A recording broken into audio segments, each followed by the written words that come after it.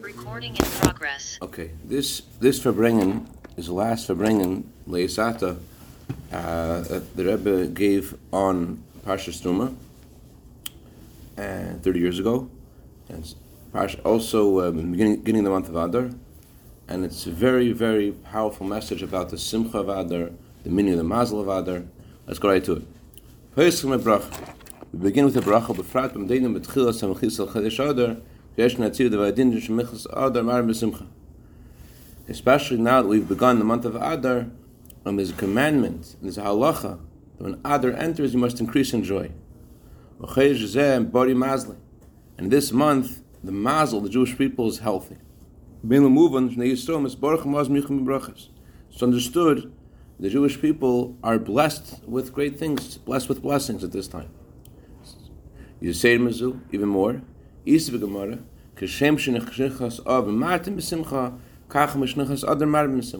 Gemara says that just like when the month of Av enters, you must decrease in joy, so too when the month of Adar enters, you must increase in joy. Therefore,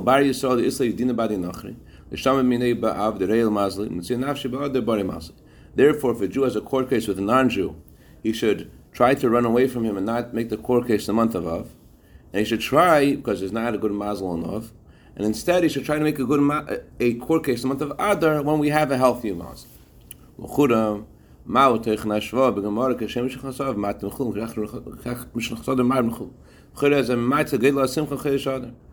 does the Gemara equate decreasing joy in the month of Av with increasing joy in the month of Adar?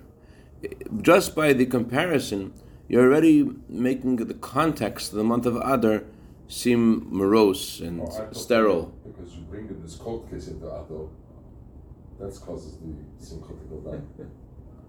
No, that's not okay. No, it's like you using the analogy, just like by a chas v'shalom nachman somebody levai, you have to be sad. So to by a simcha, you have to be happy. Like just the I used to get so annoyed. I got used to it already, but life cycle events. There's just that term made me so annoyed. Like in the same sentence, you're saying birthdays and you're saying yahrzeits, and it's all the cycle of life. Just putting the birthday in the same sentence as the yahrzeit makes the whole thing like bleary. So that's Rebbe's question. Lashon Chazal.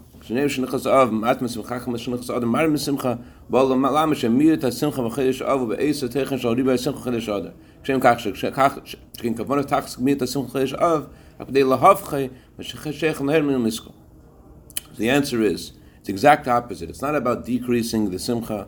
It's precisely the Gemara's intent is exactly the opposite. It's coming to tell us that the decreasing of the joy in the month of Av has the same meaning as the increasing in joy in the month of Adar.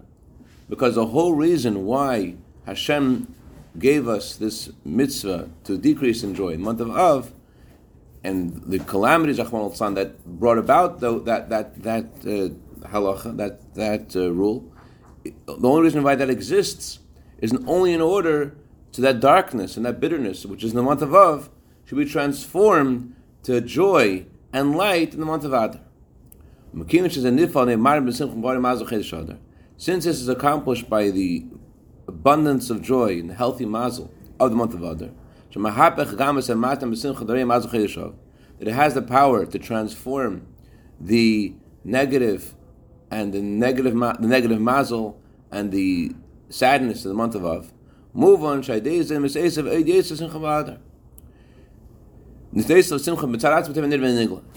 That means the simcha of Adar has two components.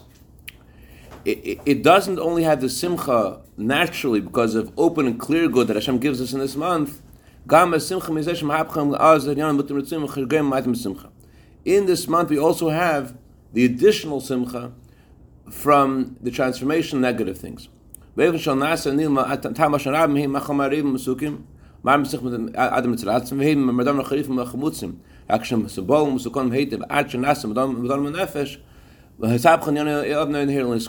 That last paragraph that we learned, just was watching this morning, when the Rebbe gave this Farbrengen, part of it was said during the week, part of it was said on Shabbos. So when the Rebbe walked into the Farbrengen the great Simcha, the Rebbe walked into Ma'ariv, and with Vahib Me'achashverosh, first, and then the Rebbe gave a Sikha for 10 minutes. After the Sikha, the Rebbe started to give out dollars, but right before giving out dollars, the Rebbe added a point. And that was a point that we just did, which is that Adar, the Rebbe said this year, 60 days, and 60 has a power to nullify any non-kosher substance that's mixed into something which is kosher. So Rebbe said that what that means is it's similar to a concept in Tanya. In Tanya, it says in chapter 27 that there's a special pleasure Hashem has from tzaddikim, and then there is something unique, a unique kind of pleasure Hashem has from those who are not tzaddikim. And the Alter gives an analogy of two kinds of food. There is food which is naturally sweet and geshmak and enjoyable, and then there's food which is sharp and it's sour, but you could season it and you could change it and you could until it becomes a delicacy. And that's a pleasure Hashem has from those who are not tzaddikim, because they're able to transform the darkness to light. So in a similar way, the Rebbe said, in the month of Adar, we have the natural sweet joy that Hashem gives us open and clear brachas. Then there is an additional simcha from the transformation of something negative to good. When Adar has a power of, to good and to happiness. Like the story you told me this morning, that something negative is happening. It looks like something negative, and they're really that negative thing transforms something else to good. Okay. This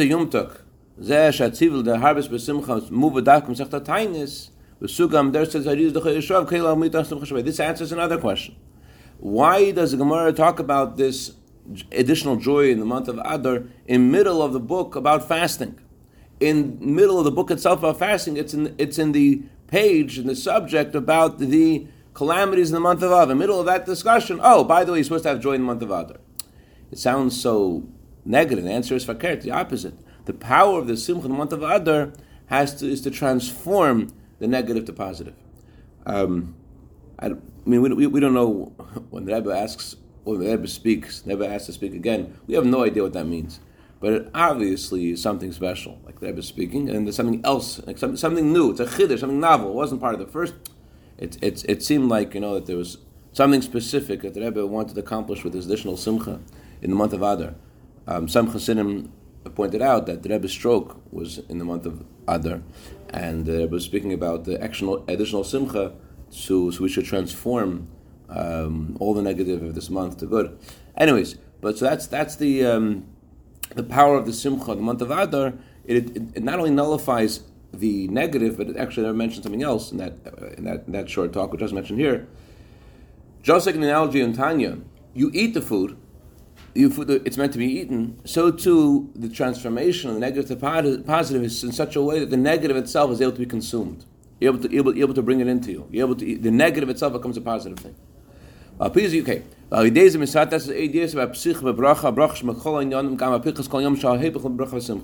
this adds in the bracha that there's a bracha in all areas. There's also a bracha to transform the negative to positive.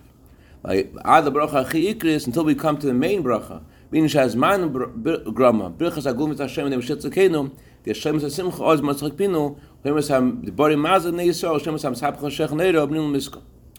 we come to the main bracha, when there is the main bracha, which is appropriate for the time that we're in now, the bracha of the true and complete geula through Mashiach. When it says Mashiach will come, our mouths will be full of laughter. There'll be the perfect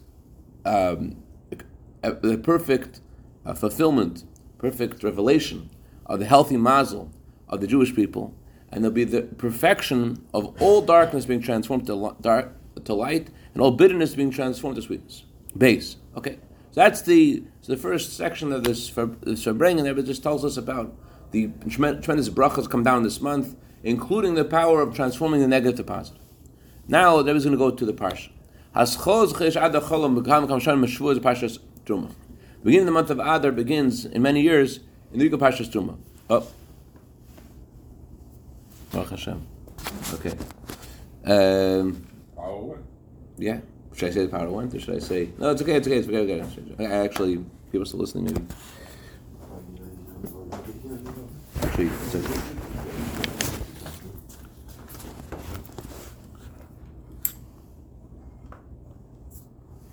All right, ready? So,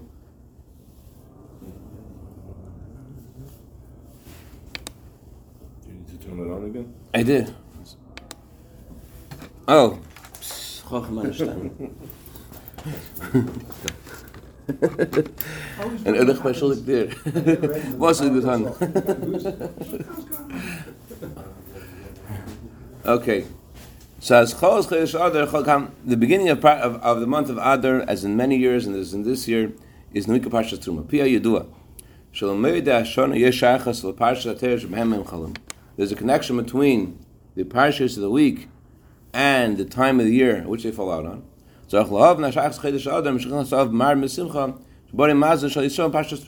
What's the connection between the month of Adar and the joy of Adar and the healthy mazel of the Jewish people? What does that have to do with Parshas Truma? In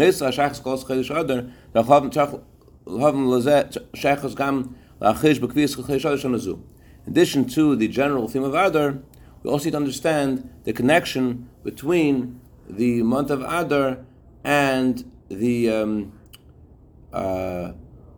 way Adar falls out in this year specifically. In addition to understanding the connection between Parshas Truma and the month of Adar, let's focus on the exact way the month of Adar falls out. Aleph. First of all, we have two Adars this year. And in Parshas Truma, we're doing the first Adar. We're in the middle of the first Adar. Beis Ayam the Chedesh Adar Rishon Kol B'Seicha Magas Kol Mei Chedesh Chol Mei Gimel V'Dal B'Shavua. The 2 days of Adar, like this year, are on Tuesday and Wednesday. 2 days of Rosh Chodesh Adar. So what's the meaning of this? Why does Parshas Truma have to do with the month of Adar, and why specifically the first Adar, and why Tuesday and Wednesday? Ois Gimel. Yuv Metam Dik understands by first prefacing a question about this week's parsha. I think I'll do the next part outside. In the commandment of Hashem to us in this parsha, Hashem asks us to give gold, silver, and copper to the Beis Hamikdash. The question is, why does God begin with gold? Why is that the first thing? First of all, the question has two parts. First of all, in Hashem's request, it'll make sense, Hashem's commandment, it'll make sense to start off with the easier things, and after goes to the easier things, then to go to the harder things. But instead, Hashem starts right away with the most expensive item, with the gold. And gold wasn't the number one thing that people needed. Blood? It was off also, after you fixed I it. put it back. Yeah. Okay. After, besides the fact that it wasn't the number one thing needed in the Mishkan, it wasn't the number one thing that people owned. The Mishkan didn't need so much gold. And even though there were the Jews had a lot of wealth at the time, but still, even within the wealth that we had more of other components than we did of gold. And when the Torah lists the order of the donations, when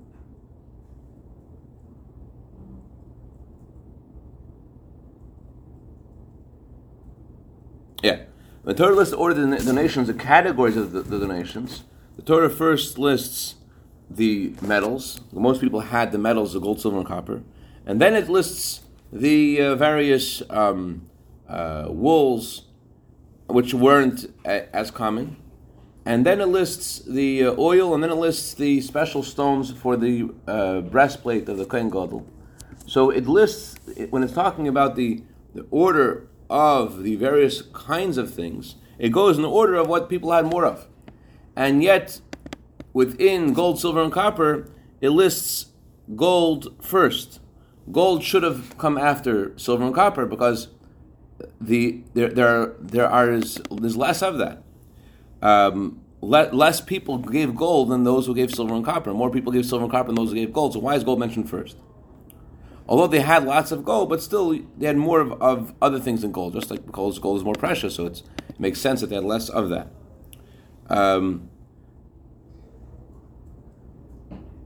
So not just they had more of it, but the Rebbe actually says they gave more of it. Like the Ramban says that the donations of gold were less than donations of silver and copper, because they needed more silver and copper in the Mishkan.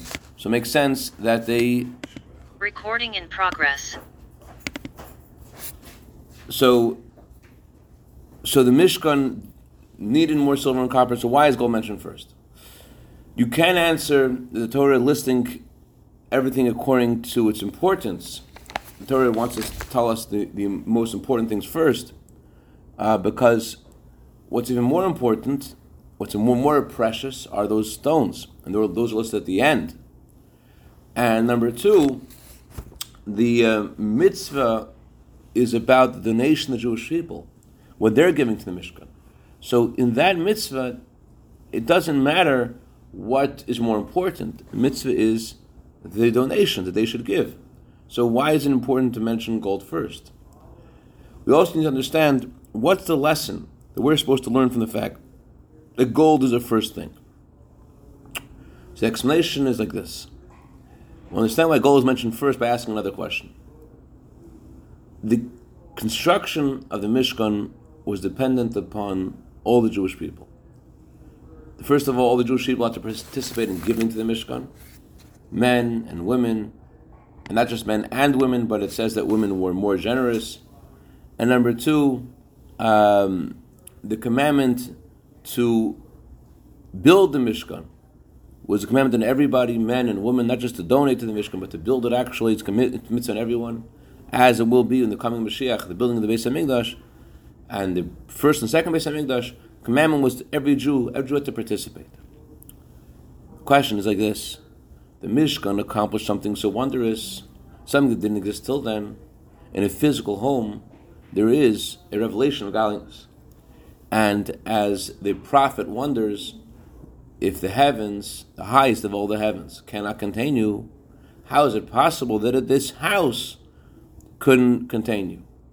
How can you, if you can't fit in all the galaxies, universe, they can't contain you? Oh, you're just in time.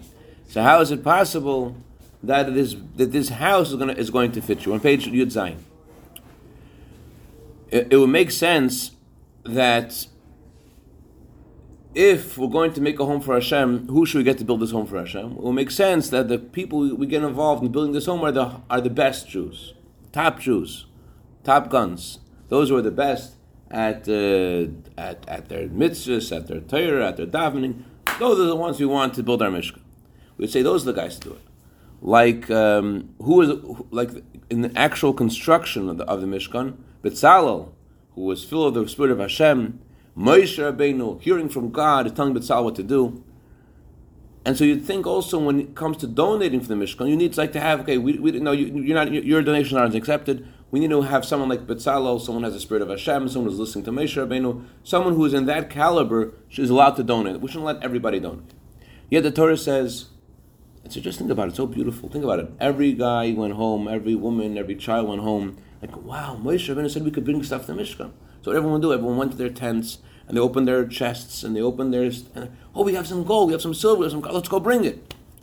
So that's nice, but the question is, but how is that possible? How is a little kid going to take out from his sock drawer, oh, I have some woolen socks, I can give that to the Mishkan, I need some purple wool, I got it.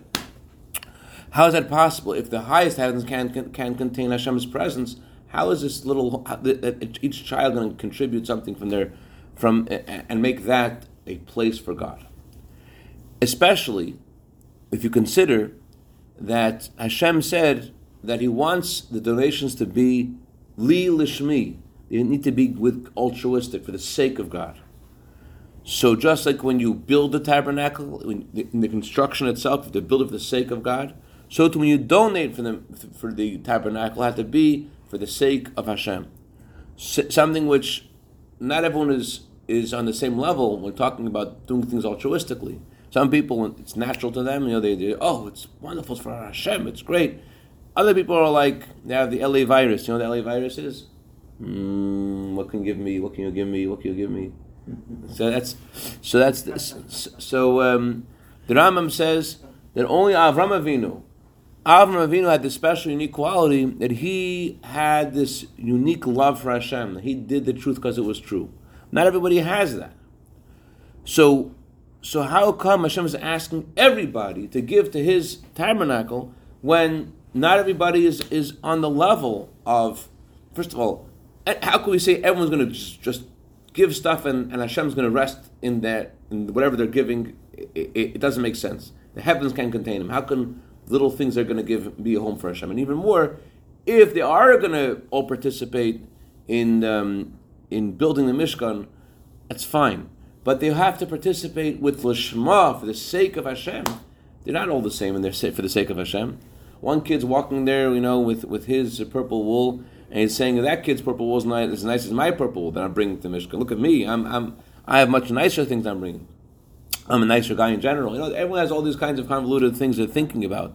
We're Jews, right? We're all going to give them. Everyone's thinking different things. So how can the rule should have been? Rebbe is asking, only allow the top holiest people to contribute. And the answer is, when did Hashem give us this mitzvah to build the tabernacle? He gave it to us specifically after we got the Torah. What happened when Hashem gave us the Torah? Hashem gave us the Torah. He did not just only give us the Torah, He also chose us from all nations. When Hashem chose every Jew, He didn't just choose our neshamas, He chose our bodies. That even while we are in this world, a soul in our body, we are considered, as God says in the Torah, a kingdom of Kohanim, a kingdom of priests, a holy nation. And until the Torah was given, there was a divide. The heavens were heaven, the earth was earth. It was impossible to do a mitzvah, to bring Hashem's holiness into a tefillin. It was impossible. From Matan Torah on, just like there was a change in the world, there was a change in us, in Jew. Despite however a Jew may appear externally, even though he does sins, etc., the Gemara says he's still Jewish. He has a pintele yid. He has his core Jewishness, his essence. And that's why the Alter Rebbe uses these words. A Jew does not want and cannot sever his bond, God forbid, from Hashem. The Rambam says the true desire of every Jew is to do the will of Hashem. And even though a Jew does have negative feelings about why he's doing things, he's not doing it altruistically. Yet, the Gemara says, you should always do things for the wrong reasons, because eventually do them for the right reasons.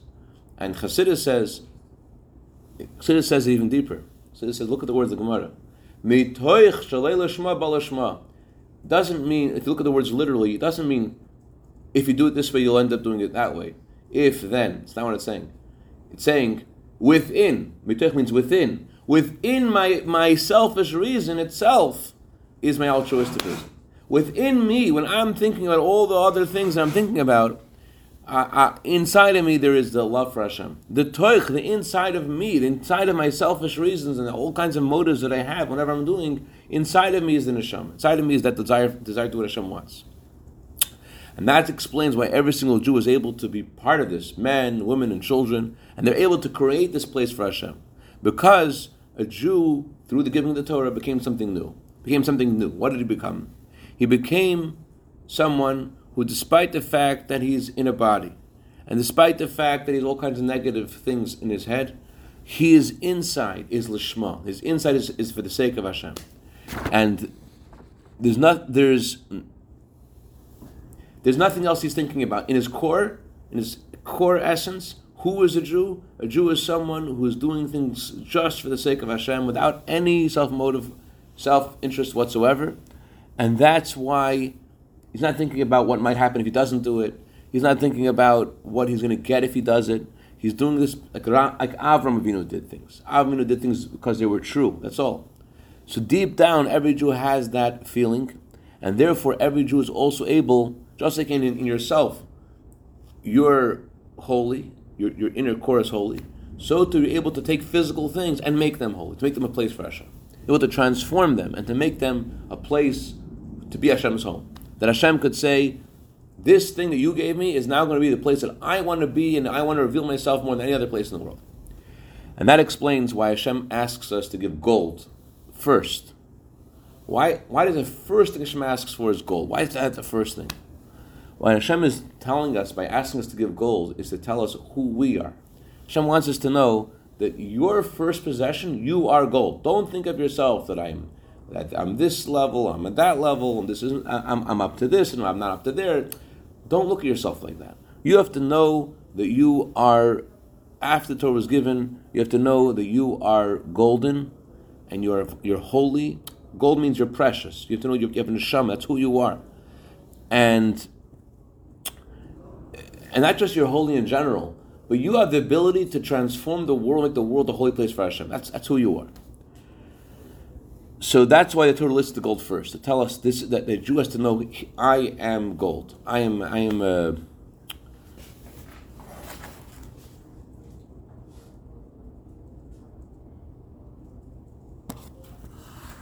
okay, and that explains.